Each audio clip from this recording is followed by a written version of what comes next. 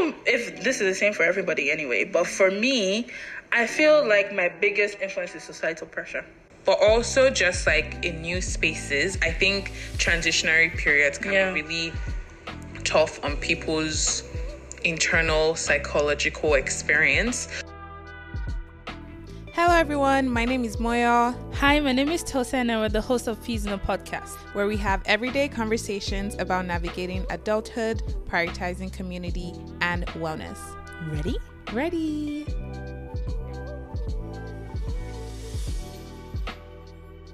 Hello. Hi everyone. Hi everyone. Welcome back to another episode of Peas in a Podcast. Welcome. Wow. Episode 14. 1-4. It's exciting. Every time we say I can't believe we're here, but we're actually here. I don't even think we have the right to be saying I can't believe we're here anymore. We're 14 episodes deep. Breaking news. This is the penultimate episode, so we only have one more episode after this for season 1. I can't believe it. I really can't. Wow. The fact that we can even say season 1 of Peas in the Podcast is actually crazy. But today we're talking about imposter syndrome. As you've probably seen on the title, this is something that a lot of people experience, and we thought it'd be a good episode to kind of delve into a little bit deeper. We're going to talk about factors that influence or feed imposter syndrome. We're also going to share personal stories, a little bit on how we experience imposter syndrome in our daily life, and how we manage and deal with it. But yeah, I'm excited for the conversation, especially because this is something that I know a lot of people do relate to. Same. I feel like we'll have a lot of listeners that can definitely relate and hopefully share with people in their circle. But before we get into the meat and the bones of... Is it the meat and the bones? Yeah, the meat and bones. I don't know. I don't know why you say meat and bones because we don't really hit the bones. I know, that's why I'm like, it shouldn't just be meat. Yeah. But before we get into the thick of it, how was your week? How was your last 2 weeks been? My week has been good. More good than bad, which is great. Okay, that's great. If I do have a lisp in this episode, you guys know already, I already have speech problems every day, so it's not new to y'all. But if it sounds worse than usual, I just came from the dentist about 2 hours ago. So I am still numb on the right side of my mouth. So my left side is really doing all the talking right now. You guys know my experience with the dentist. I don't want to go into the detail. I still have so much feelings to get done, but I got 2 done today, and it wasn't as long as I thought it was going to be, so that was good. What did I do last weekend? We went to the jazz night. Yes, it was really, really nice. It was really, really good. What the jazz night taught me was that I should not be let. Oh my God. I should not be let in the public because I literally have no home training. No, because that's silent. If I'm sad or if I'm just going about my day and I remember what you did and that, I just started laughing by myself. I have no home training. That's what I learned from that night. That's I'm shaming my parents in the public. No. And you guys, I didn't do anything to create. It's not. Yeah, exactly. It's dramatic. Before I go and talk about like I'm doing something crazy, it's just that the jazz night was filled with like spoken words, snaps, poetry, and and there were a lot of great pieces. It's just that sometimes. Like I think like my coping mechanism is laughter. One, Moyo, you have to let me finish the story. My coping mechanism is laughter, and also laughter. The Nigerian in me, I feel like as Nigerians we make a lot of sounds. So we're talking about we're watching this spoken words artist that was going deep into his struggle of being African, transition into the Canadian system, and then dealing with racism. It was such a powerful piece. And he was going through the entire one. Let me paint a picture for you guys. The entire room was silent. Complete silent, like every poetry night, because people barely even clap. They do snaps. So it was complete silent. And he was going through this deep stuff in his, like about his middle school and stuff. And then he went through this part of the poem where he said they called him the N-word. And it was so traumatic, the way he said it. It incited a sound for me. And so he was going, oh, so we're playing Moyo, can you let me finish the story? So he was like, oh, they're playing football and stuff and everything. And then he was like, someone turned to him and was like, go get that bone. And like us laughing right now, people probably listen. I'm like, are these girls okay? It's not funny. What he said wasn't funny at all. But immediately he said it, imagine the room quiet, and I was like,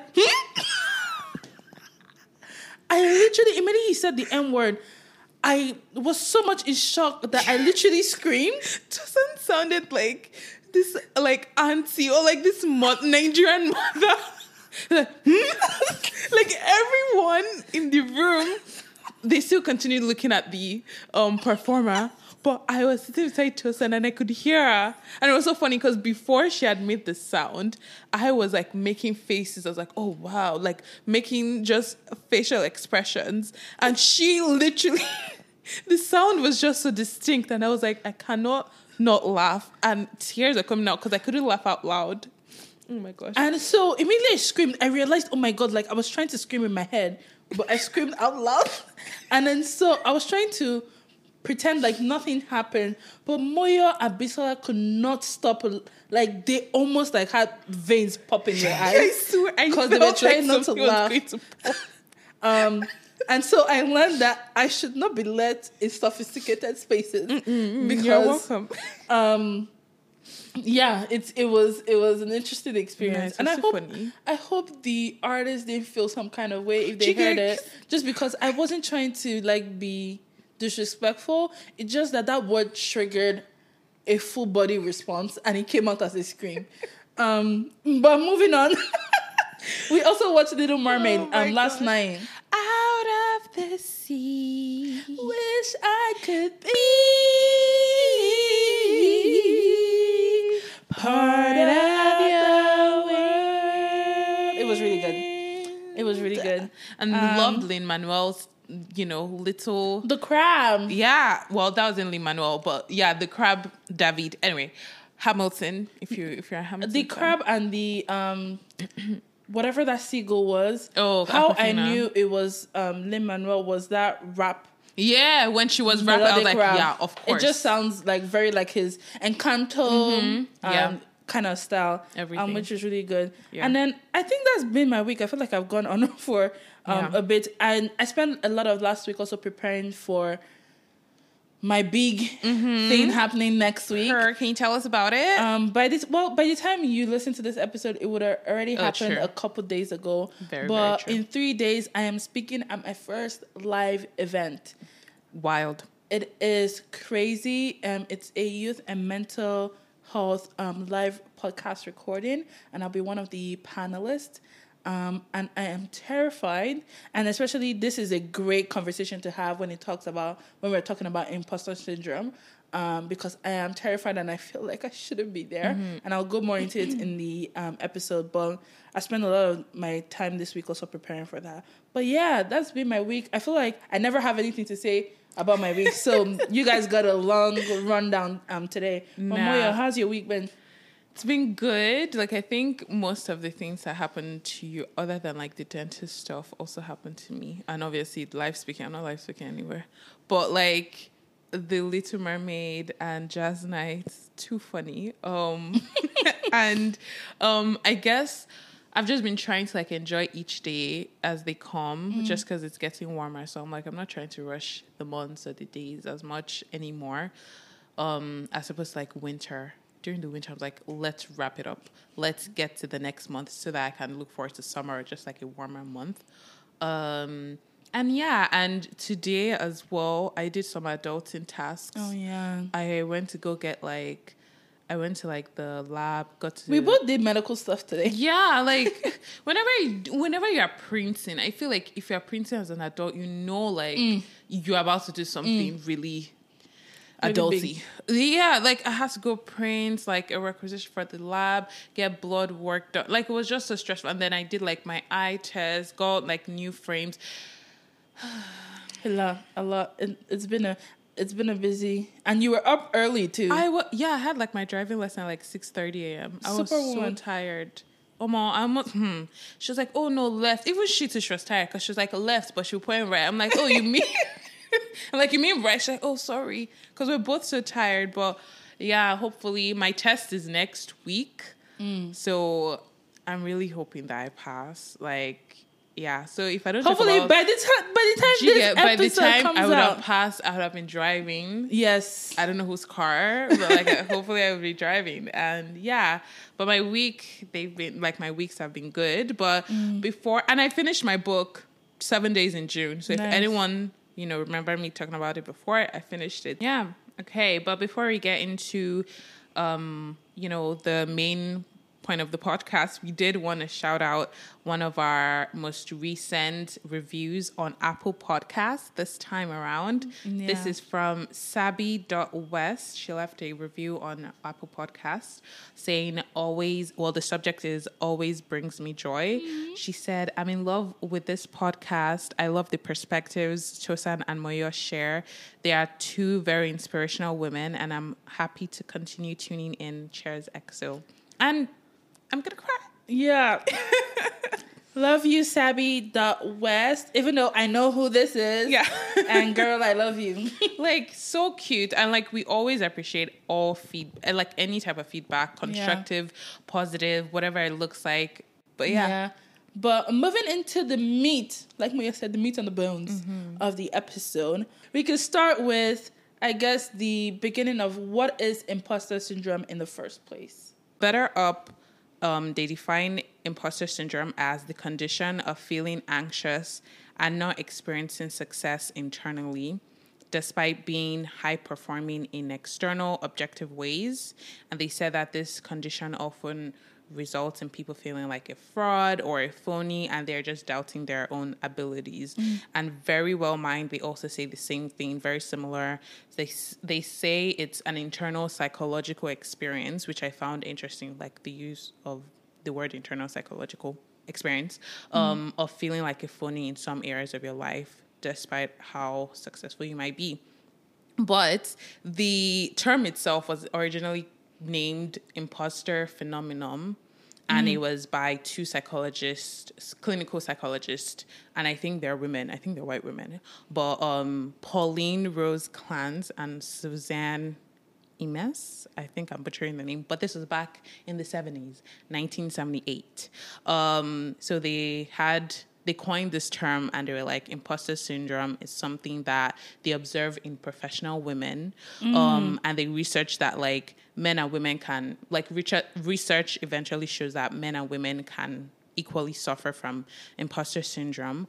But they say things like, despite outstanding academic and professional accomplishments, women experience, imposter syndrome. Yeah. And they just think like they're not good enough.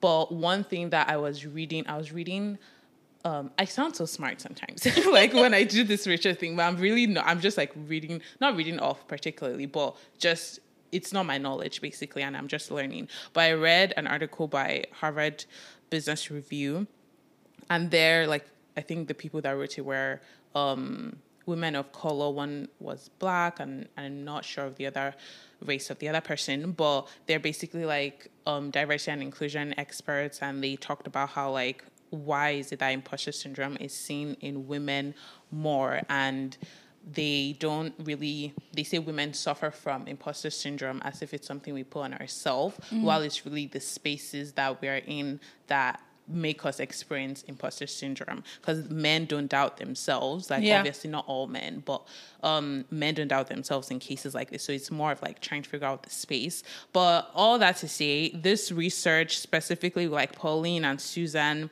it's important to know that like they didn't take into account the impact of systemic racism, of classism, in the 70s, xenophobia, and so many other like biases, too many, with like gender and women of color, certain income levels, because they'll probably just be like interviewing or like researching women in like high spaces, and specifically white women in high spaces. And like with a lot of research, people research what is important to them. Exactly. And so although we have a lot of like big groundbreaking research, you always have to acknowledge researchers' bias. Yeah. Because it exists. They only focus on how a lot of times, not all researchers, a lot of times, a lot of researchers focus on what is important to them. Yeah. And that sometimes is usually influenced by who they are, how they belong to society, and the people that they frequently like interact with. Yeah. So it makes sense that they didn't take into consideration all those other plenty parts. I agree.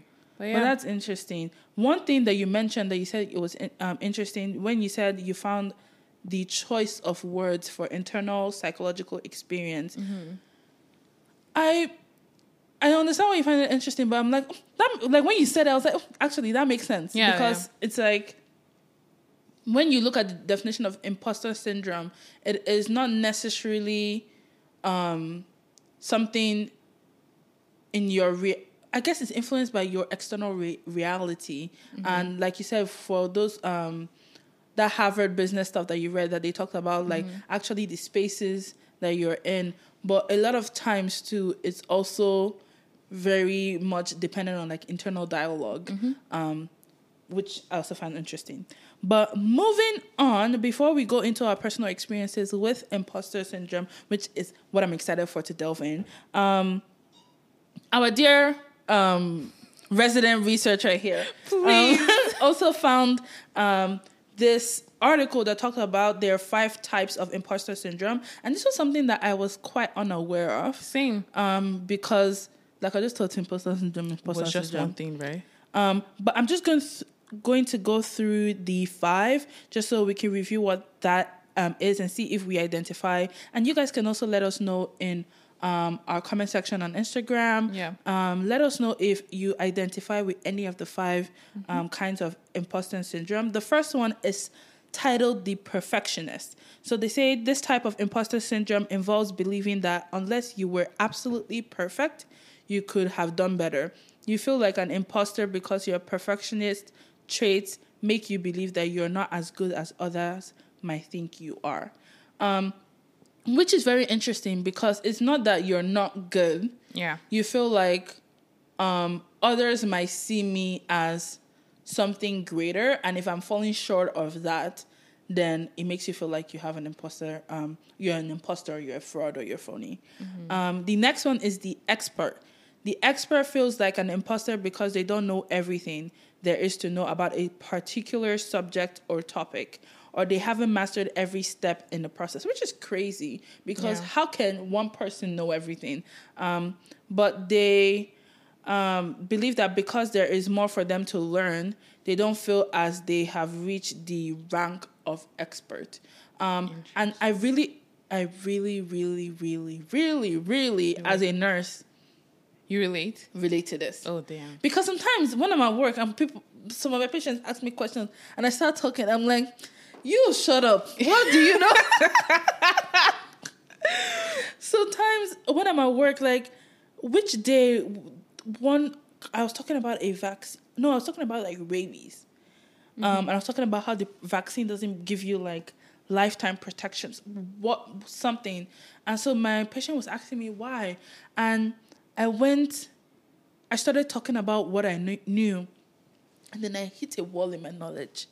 And I was like, I actually don't know more than this. I was like, I can see if I can call, if this is it was not an important information. She was just curious. And I was like, I can see if I can call my, our resident, or lead nurse or lead physician and ask them if they know better, because I don't study rabies. I know what I should know about it and about the vaccine. But I remember after the person left, I was like, how you call yourself a nurse? Wow. How you cannot answer that question. And in the end, I ended up calling my manager and she's like, I don't know. You see, there's just so many crazy pieces of information. It's kind of wild to know everything. Yeah, I really relate to that one. The next one is the natural genius. In this imposter syndrome type, you feel like a fraud simply because you don't believe that you are naturally intelligent or competent. if you don't get something right the first time around, or it takes you longer to master a skill, you feel like an imposter. Same.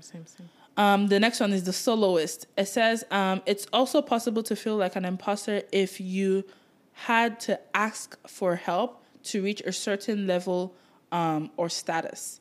Since you couldn't get there on your own, you question your own competence and abilities. So you feel like, oh, I should be able to do everything by myself. And if I cannot do it by myself, because you feel like other people are doing things by themselves. Yeah. And so if you feel like you need help, then you feel like you're not competent and you feel like an imposter. And the last one is the super person. This type of imposter syndrome involves believing that you must be the hardest worker or reach the highest level of accomplishments possible. And if you don't, you are a fraud. Moyo, do you relate to any of the ones? Yes. Which one? Of course. I think it's wavered like as I've evolved. If you haven't listened to our 13th episode on evolution. Yeah, self-evolvement. and rebranding. You should go check it out. But I think specifically with like where I'm at in life, the natural genius and the soloist, but more on the natural genius side. It's just like, I don't know, if they're trying to teach me something and I can't get it, I'm like, I either get it and I know it to a T, or I don't know it at all, and I won't be in a space where they have to question. Ground. Yeah. Oh. Like, I don't want someone to have to question if I know something. Yeah. When I'm in a space where everyone are supposed to be experts in it. Yeah, so I think. But how do you like, differentiate that between like the natural genius type versus the expert type? I think don't believe you're naturally, and I also think like there's so many things that I think a lot of people know that I think I should know as well. Okay. Things like, is the earth flat? So no, I don't like, think a lot of people know that. No, but like so many like maybe geography. Like not so much geography, because I feel like they're particular America when it comes to geography. Some places they think America is the only country, only planet, only place. No, they think they are a city, country, planet. They are the earth. Yeah. So not even geography, but like just so many like world knowledge. I think it's like world knowledge, or like measure when it comes to if I'm being spatially like smart. I am not. When you tell me, oh, this is, it's just 10 kilometers away, I'm like, what does that mean? Even right now, I don't even think 10 kilometers can be used with like just, because I think that's a far distance. But I don't know, because I didn't grow up here. Like even in Niger, it wasn't something like you measure it in time, like how things are measured, like it's how long does it take you to get there? Just so many like worldly knowledge, or what things you think should be common knowledge. Yeah, exactly. With the common knowledge, I'm like, bro, I don't know, like, or like someone's like, oh yeah, this is south of this. I'm like, sis, please. I always do. Is it left or right? Shame. And guys, don't judge me. If you're judging me, I'm looking at you right now. What do you know?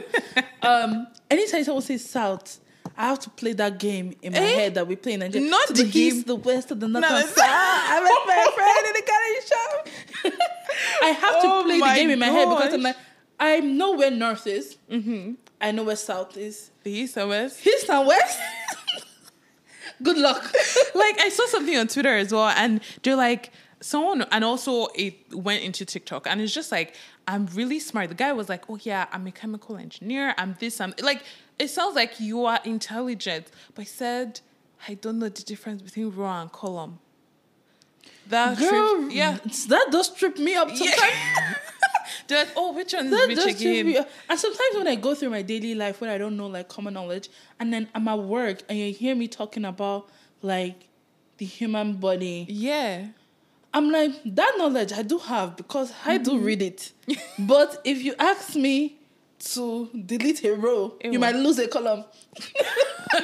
You might lose a column. No, because honestly, but like not to make it small, like I think it will dive deeper into it, but also with work, I also feel like I don't know certain things.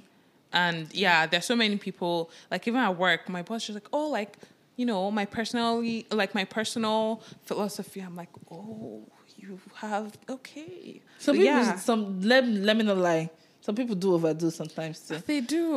I think so. But please, so we've listed the 5. The know. Perfectionist, the expert, the natural genius, the soloist, and the super person. And maybe I will try and put the link of this article in our description when this episode comes out, so you can review that. So you can let us know on Instagram which one you relate to the most. Yeah. And, with so many topics that we discuss on here on the podcast, I think there's always a reason that leads to that particular thing. So there are obviously factors that lead or that influence imposter syndrome. So tell me what influences imposter syndrome for people or for you, either or. I don't know if this is the same for everybody anyway, but for me, I feel like my biggest influence is societal pressure. And societal pressure includes myself, my workplace, my family, the society consists of. No, you say like I did in the jazz night. I feel like everything that consists of what society is influences imposter syndrome. When I think about my family, I think of, and not to generalize again, but Nigerians are very ambitious. Yeah. We grew up in a lot of us grew up in very ambitious household where they're like, if you don't come first, the person that came first, do they have 2 heads? Oh, they honestly do. Maybe they are banging Jews, Do you know they are banging Jews to get that first place? But we grew up in a household where you're like, if you're not the top of your class, there's no but I wasn't the bottom. Anywhere outside 3rd place, you are in the bottom of the class. And so you always feel like you have to perform really high. And so when you get into spaces where you find other high performance or people that are outperforming you, then you feel like, oh, maybe I don't belong in this space. You start to feel like, oh, maybe I'm a fraud, maybe I'm a phony. Not to blame my parents, because they do that because maybe to blame them a little bit, but not to blame my parents, because they do that because they want you to succeed and they want you to have a great life. And in their mind and in the way they have grown up, success when it comes to school is the only path to success in life. And so everyone wants the best for their child. Well, I hope everyone wants the best for their child. And I do believe my parents want the best for me. And so when they were asking for banging grades, I think after school, I carried that mindset into my day-to-day life, feeling like if I'm not the top of the board, then I am failing. If I'm not the top of the board, I don't belong here. If I don't know everything, if I'm not taking all the awards, if I'm not making all the highest accomplishments in this space. I remember when I was at work, sometimes one of my coworkers, my first job, they'd be like, Tosan, you too do. And I was like, because I feel like I have to perform. Yeah. And then when it comes to society, there are certain things that, there's certain ways that you have to look in order to feel like you belong. Like sometimes I go into spaces where if you have not met me or if you're just hearing my voice, I am plus size. I am not the standard size in North America. Even anyway, I'm not the standard size in North America specifically. And so, especially for women. And so when you walk into spaces where you're like, nobody looks like me here. Or maybe a few people look like me here. And not even when it comes to size, but like also, we are North America. I am black. I am black. Not only am I black, when I open my mouth, I'm African too. And so you're like, oh, there's not a lot of spaces that accept me to present this way. And so when you walk into those spaces, you feel like, maybe I don't belong here. Yeah. But yeah, and then I also think like just unfamiliar environments, because when you also don't know what the societal standard is, you walk in feeling like, do I belong? Do I belong? Yeah. But what about you? Yeah, I agree with everything that you mentioned. I think, especially with the family upbringing one, I think there has to be like a balance between parents who overly criticize their kids and like also overly provide positive feedback to their kids. And I don't know where the middle ground is. Maybe There it's is a not middle this ground. earth. Maybe it's in heaven. There is a middle ground. Heaven is the goal. Because at this point, I don't know where that, like... I don't think there is a middle ground. I think there's a middle ground. I agree. But at the same time, I'm just like, honestly... That middle ground is hard to find, though. Honestly, parenting is hard. So I feel like our parents probably did the best they could with the knowledge they had. But also just like in new spaces, I think transitionary periods can be really tough on people's internal psychological experience. So for example, if you're moving to a new country, new job role, like a new role, a new school setting, new degree, or if you're trying to pivot your careers, if you have a new part to your identity, for example, if you were a girlfriend and now you're a fiancé and now you are a spouse and now you're a mother, whatever that looks like I think that can be really scary. Or you're an entry level, I don't know, like accountant. Now you're a senior. Now you're a partner. Like that's like all these transitionary periods are really scary and can make you feel like, well, do I actually belong here? Am I included? Like, why are people even choosing me? You start to question yourself. And like research also shows that like imposter syndrome appears to be more common when people are getting through transitions and trying new things. And then there's like pressure to achieve and succeed combined with a lack of experience. They're like, it can really trigger a lot feelings of inadequacy because you don't know that like space you're in, but you also add that pressure that, well, I'm in this and I want to succeed in this. And yeah, like a lot of those feelings would definitely come up in new settings. And I think it's also like a personality thing. Sometimes I think if people are struggling with like, let's say, negative self-talk or self-doubt, low self-esteem. No, what'd you say? I said social anxiety too.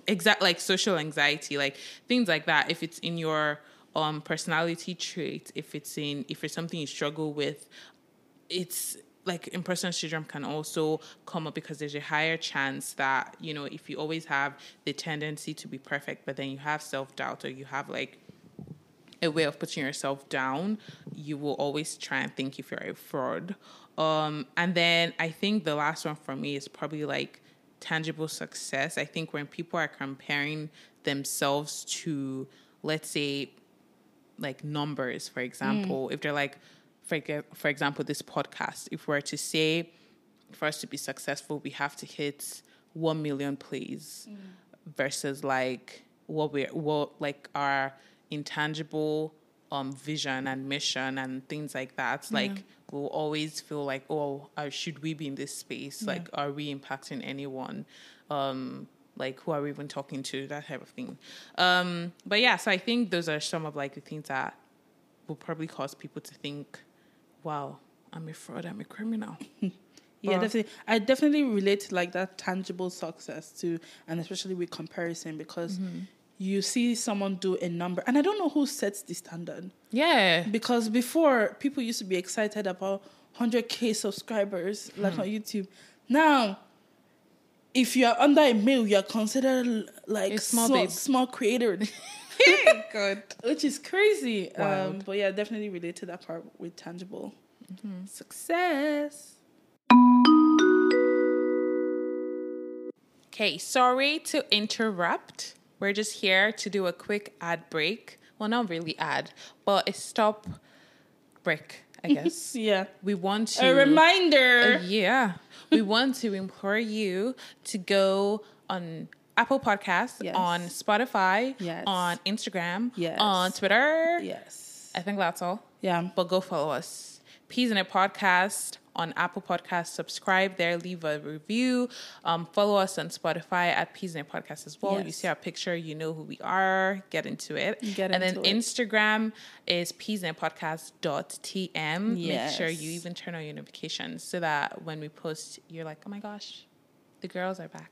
So the girls are back. They're posting. And also turn on your notification for Apple Podcasts and for Spotify so that you don't miss an episode.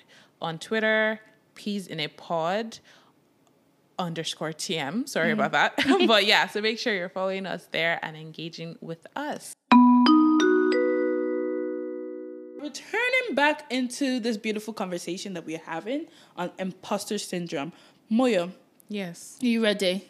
No. When was the first time you ever experienced imposter syndrome, and how does that continue to show in your daily life? Damn.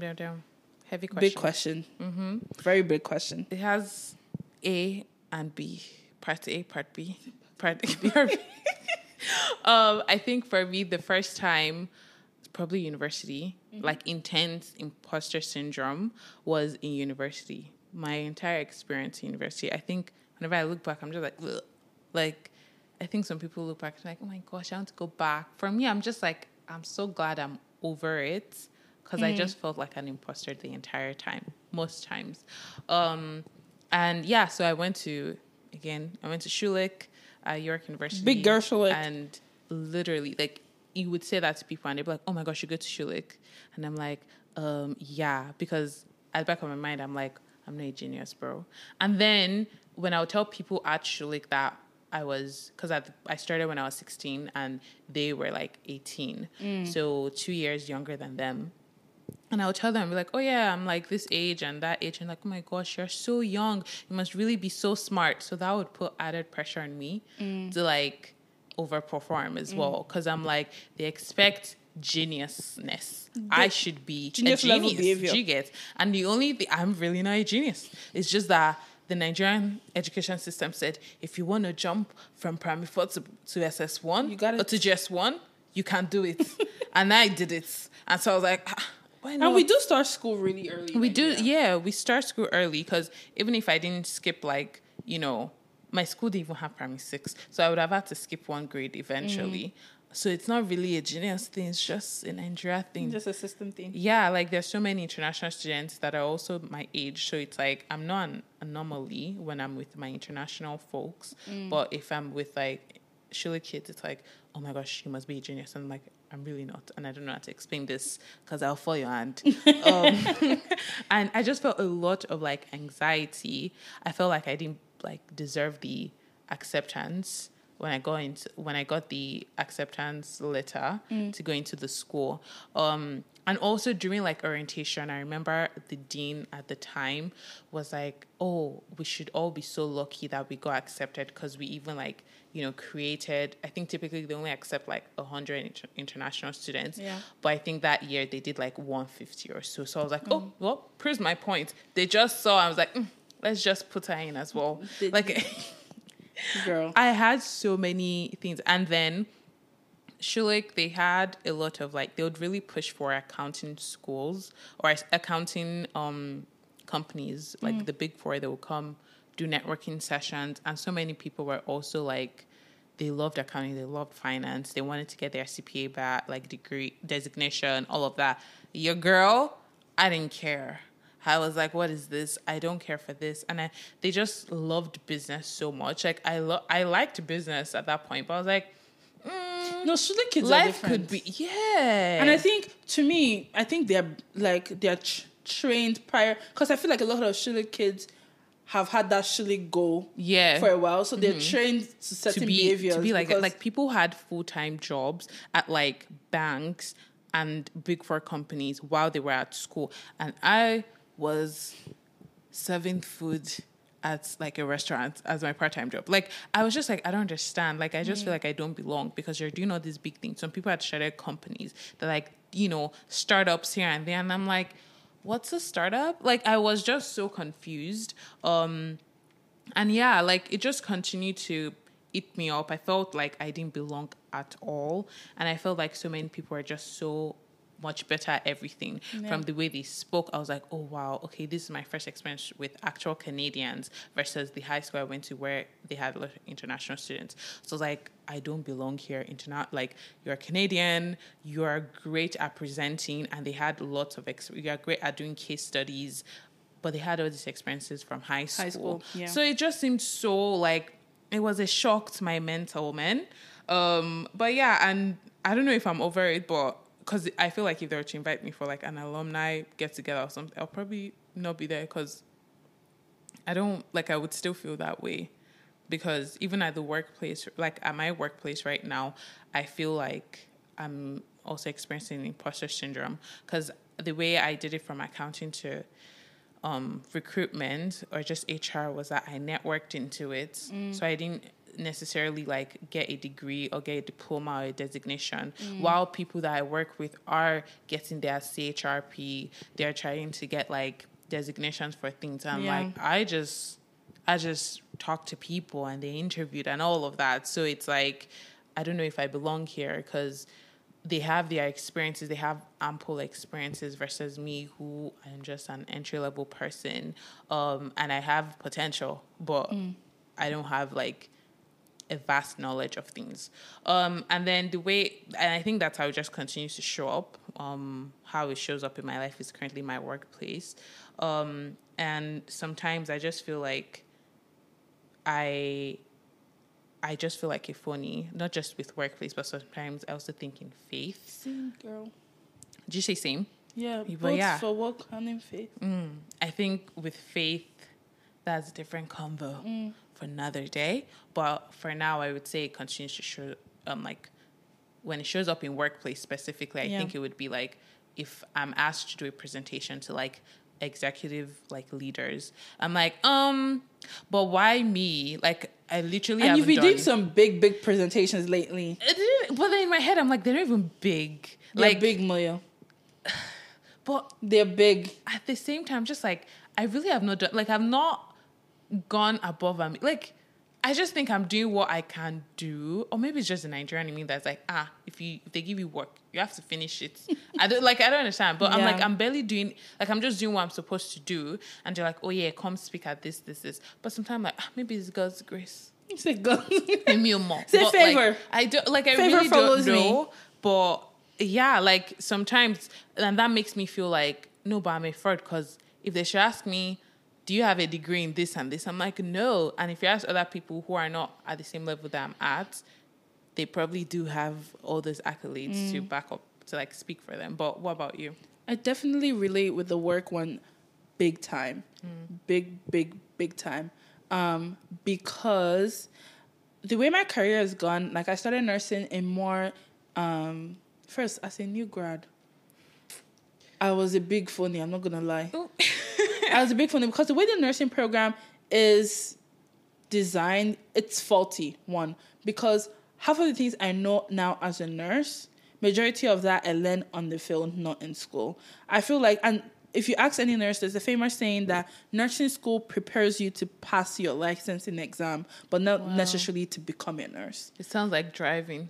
Because some of the information that was, like when I think about all the things that I use, and they were all like great knowledge to have, but it was also structured to the exam, that you're working these 4 years to pass that exam and to get that license. Yeah. Now, when you really enter the field, because you learn like, oh, normal blood pressure is 120/80, and then you meet somebody who their blood pressure is giving you not 70, but their blood pressure is giving you like something that's considered on the higher range of blood pressure. And like you start to realize that not everybody is the same. And there's so many like social cues to, and like all this other interpersonal stuff that affect like health and well-being. And you can't teach that.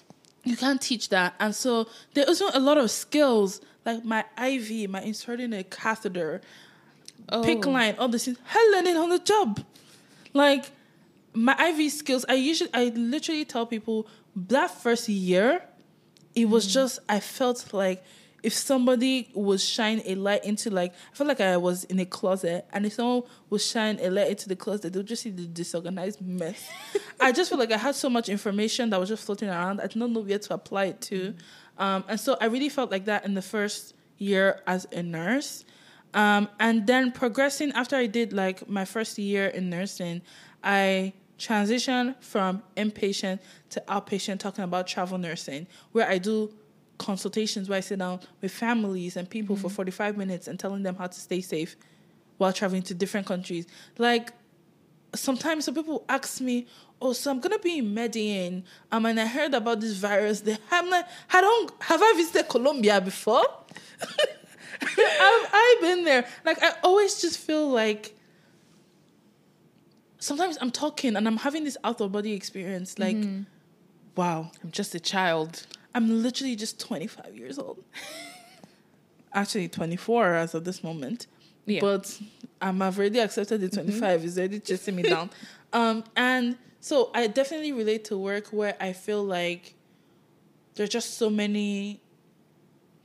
there's so much to know. And sometimes I feel like compared to the other people around me, especially with being younger, in my workplace, I'm the youngest person there. It just feels like, oh my God, sometimes I don't belong here. Yeah. Another thing is, especially transitioning into the creative space, we're starting the Latibio, we're starting Peace in the podcast. Yeah. And especially when it's a platform, a creative platform where you're sharing your thoughts and ideas. Like now, as you're recording this, I'm like, who cares what we think? Who are we to talk about Imposter Syndrome? Who cares? Like, who cares? Like, who's even listening? Nobody. That's all I tell myself.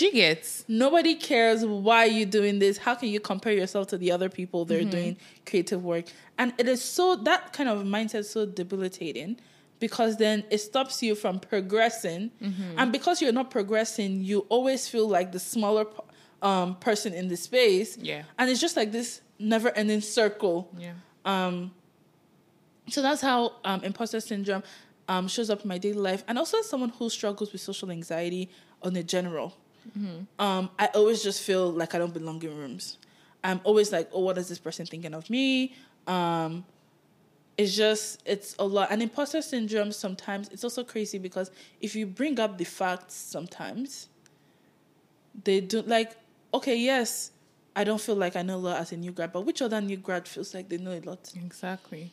I feel like, I'm the youngest person in the space, but I interviewed for this job. They know what I have, and they still agreed to give me the job. So I do belong here. So I feel like sometimes when you look at it rationally, it's crazy, but like it's hard. And I'm saying this all now, I really truly don't have the answer, because all these things I feel, and all these spaces where I feel like an imposter, I still up to this day feel like an imposter in all these spaces, which is, it's very challenging. And I think even I'm speaking at a live event in 3 days, and I'm like, why do they want to hear my thoughts? And like, what thoughts do I have? And it's like on youth mental health, I feel like there's so many other people in Toronto you can call to come speak. Why me? Like, I feel like I have nothing to say. And it's a constant struggle, and it's a constant battle, and it's very internal sometimes. But I don't want to take away from the fact that there are a lot of spaces that also, when you were talking about Shulik, I'm like, I'm not even in Shulik. And sometimes when I'm around there, I feel shy. I feel a little bit shy because it's the way the environment also is structured to make you feel. They have this pretentious presentation. And so sometimes I'm like, a lot of this is in my head, but a lot of this is also the environment that we're placed in. Yeah. And not to call out, Shulik, but no, we do. I do know a lot of Shulikites, and they're really good people. I'm like, I think I'm mostly calling out business. Yeah. Just the finance bros, we see that environment. It's tough. Feeling like an imposter is pretty tough. Yeah. And hopefully, if you're listening to this and you sometimes feel like this, it's quite prevalent. Like, it's very common. Yeah. And it's not just you. And if you would like to share, please share with us too. Yeah. Situations where you feel like an imposter, and just so we can have more conversations and people don't feel like, oh, this is just me that's happening to. Definitely not just you. Yeah. But I think to sort of wrap up our conversation for today, how do you manage and deal with imposter syndrome? I don't know if I've dealt with it because it's something that I still experience on my day-to-day. But I can say that there's specific days and specific months that I'm able to manage it better. And I feel like one thing that's been super helpful for me is separating my feelings from reality. No, really. Really. I'm like, okay, sometimes when I go into a room and I feel like I don't belong, and I feel like people's eyes are on me, I ask myself, were you invited or not? Very good question. I always ask myself that question. Did you just show up here? Or did someone invite you? Fair question. if somebody invited me, I don't care why they want me to be here. Whether it's maybe I feel diversity quoted, maybe maybe it's just my friend and I know they just want me to be in the room. Maybe because of my knowledge, or maybe because they feel like I bring value into this space. For whatever reason, they want me here, so I'm here, and that's it. And like sometimes, and it can seem like very blunt, and it's like, oh, you're not usually encouraged to dismiss your feelings. I saw this TikTok that said your feelings are a guide and suggestion, and sometimes not reality. It's a gaslight yourself. The guide and suggestion to be like, oh, okay, I feel like this, and something has caused this feeling. Now, let's go to the root of the problem. So dividing my feelings from my reality is very big for me. Every time I feel like a fraud at work, I'm like, did you go through 4 years of nursing? I'm like, yes. Did I get my degree? Yes. Did I pass the licensing exam? Heck yes. Did I interview for this job? Yes. Did I get the position? Yes. Have I been here for a year? 2 years, actually. Yes. Has my manager made any complaints? No. I deserve to be here. No, really. Sometimes you just have to break it down to the simplest form and be like, yes, obviously it's not that simple. There are other intricacies and stuff that goes around. But I'm like, as long as nothing has been presented to me externally that I don't belong here, and the person that invited me here has not used their mouth to say it, I belong. Yeah. And so separating my feelings from my reality has been very, very important for me. Also, getting my circle to, like, having a good support system that can keep me accountable and check me every time I am expressing thoughts of like imposter syndrome, or every time I am doing like negative self-talk, to keep me accountable, to check me, and also remind me of my reality. Like every time I say now, for example, the event I am going to talk at in 3 days, when I first got invited and I was telling Moyo, I'm like, oh my God, Moyo, I don't think I should do it. I don't think I should accept it. Moyo was like, then why would they invite you? Like, you need somebody to say it back to you sometimes. You need people to check you and be like, why would they invite you? And Moyo was like, no, you are a nurse and you have a lot of experience and knowledge when it comes to mental health. You've spoken about it with other people. You've created a platform where you've invited other people to talk about mental health. And you have also experienced mental health. So you are well and capable enough to have conversations. And sometimes you need external reminders to be able to kind of knock you out of that. And then trying to avoid, and this is the hardest, trying to avoid comparing myself to other people. And it is very, very TUFF. It is very tough, especially in a society where it seems like your level of success, because if success was this and then somebody does higher, success is now that person has set a new standard. And so comparing myself to people has been very, very, very, very difficult. But separating my feelings from reality and having a good support system to check me, to keep me accountable and also remind me of that reality has been very, very helpful in managing imposter syndrome for me. Yeah. What about you, Moy?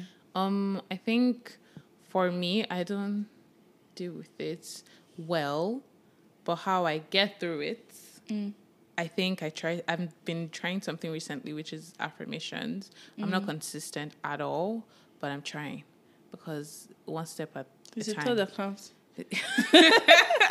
Like, I would write it on my calendar that I have in my room. So for each month, I'll just write, like, I'll see my calendar, like, okay, I'm doing this. These are like big things that I'm maybe scared of, or I feel like I'm struggling with imposter syndrome with. Like in May, I had like a presentation to like a large group of people, and I knew that was going to happen. So I wrote something like, I am a star. I have the secret sauce. I am a phenomenal like person. Not like, the I'm secret that sauce. girl. Like, yo, because also one of my managers said that to me one day. She was like, oh, we as leaders just believe you have the secret. I said, let me write that and say that to myself. They told you have the secret sauce, If so you must have that sauce. I have to have it. I have it. So things like that, and I just write it as cheesy as it sounds. I will say it. I'll look at myself in the mirror, and I'm like, yeah, you're that girl. Yeah, you are that girl, and you are that boy, and you are them. Yeah.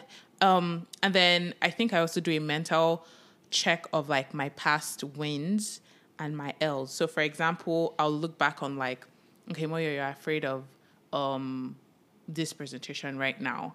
But in the past, when you've had to do presentations, did you faint? Did you die? Did you get through it? Yes. Did I do amazing? Maybe not, but I went through it, so maybe I can get through this. Because all the time I'll be like, oh my gosh, I can't do this, or I'll mess up. But then I try to now ask myself, what if I actually do really well? And try to just be as positive as I can, because it's really hard, guys. And then, so I just keep a mental note of like, I did great in XYZ. So like, it's proof and it's just evidence that I will probably do really well as well. And I also think you know how you said, well, if they invited you and they hired you, then you should not really question it. I really hold that to the standard. I'm just like, you have the responsibility. Yeah. As like, let's say, hiring manager, they have the responsibility to do their job well in choosing the right candidates. Yes. Or like, whatever the case may be, like, for example, your speaking engagement, the people who invited you they have that responsibility to include like diverse people with diverse thoughts. Yeah. So it's on them if you don't step up to the plate. Like, it's on them if I don't perform. And I also have a role to play, but they have to do their due diligence. Yeah. Like, same thing with my friends. I'm like, I trust you enough to tell me how you feel in terms of our friendship. Like, different things. So I think I'm just trying to not take on all the burden, and I'm trying to share it. And she said share it. Share it. So share the national moi moi. You need to give people context of what you're saying sometimes. And then, like, trying to compare myself, I don't know if I'll ever stop, but that one, I think whenever I see people that I really admire, I've been trying now to, like, reach out to them. Like, one, I'll follow them, like, I'll see what they're doing, and then I, like, engage with their content. And if it's something like in a professional setting, I would then reach out for like a coffee chat. If they ghost me, they ghost me. I keep pushing. But if I see someone that I'm like, oh wow, this someone I would want to be like, instead of comparing myself. And also I'll be like, wait, this person has been in the field for like 20 years. Why am I comparing myself? Yeah. How? Why? So try to do that as well. But I definitely relate. But comparison, that's a pretty tough one. Mm-hmm. And hopefully, maybe in season 2, if we start having guests, we can bring experts to talk about like imposter syndrome and how to deal with that. Also, if you didn't catch the reference, because I just realized Moya says sometimes I need to explain my jokes. When I said share the national moi moi, there's a song in Nigeria, a very, very old song. That was that. So that was what that was. But I hope you enjoyed the conversation. I definitely enjoyed the conversation. It was nice to talk about. And although I don't know if we gave great solutions, or we gave not great solutions, but like very, very definite solutions, because this is something that we still both struggle with in our day-to-day. I hope like you feel seen. I hope that if this is something that you experience, you also feel comfortable to be able to share this with other people. And if there's something that we said that we do to manage our imposter syndrome is something that you want to try, especially Moya's affirmations. That girl. Before I used to do like, I'm confident. Now my new one, I've added it to my list, is I have the secret sauce. If that's all that you got from this podcast, that's great. But yeah, we've come to the end of this episode. I hope y'all enjoyed. It was really fun recording this one. Yeah, and as always, you can always find us on Apple Podcasts and Spotify. At Peace in the Podcast, you see our beautiful face in the green background. I do think we're the finest on there, but truly, who am I to say? I don't make the rules. Truly. I agree. You can also follow us on Instagram at peasinapodcast.tm. Making sure that you're interacting. Don't forget to leave a comment, leave a review, and share this episode with people around you. Imposter syndrome, like we said, is something that everyone experiences. So you should also give people the chance to be able to hear this episode. So share with your friends, your family, your coworkers, everyone. Yeah, and we'll see you in our next episode. Don't forget that's going to be our last episode for this season. And it's a very fun episode. It's a really fun one. So like grab your like popcorn. It's grab long, something. but it's really good. If we do say so. We're ending with like a very a chill, funny. Like I feel like you hear more of our personalities too. I agree. It's not so serious topics. Even though we love the serious. Yeah. But it's a very great end to season 1. Yeah, but thank you so much for listening if you're listening to this right now, and we hope you enjoy the rest of the episode. Yeah, and the rest of our episodes and our season. Yeah, the rest of our seasons to come. We are going to be on a break in the summer. Yeah. But we'll be back, don't worry. We'll be back. Okay. Bye. Peace out. Love and light.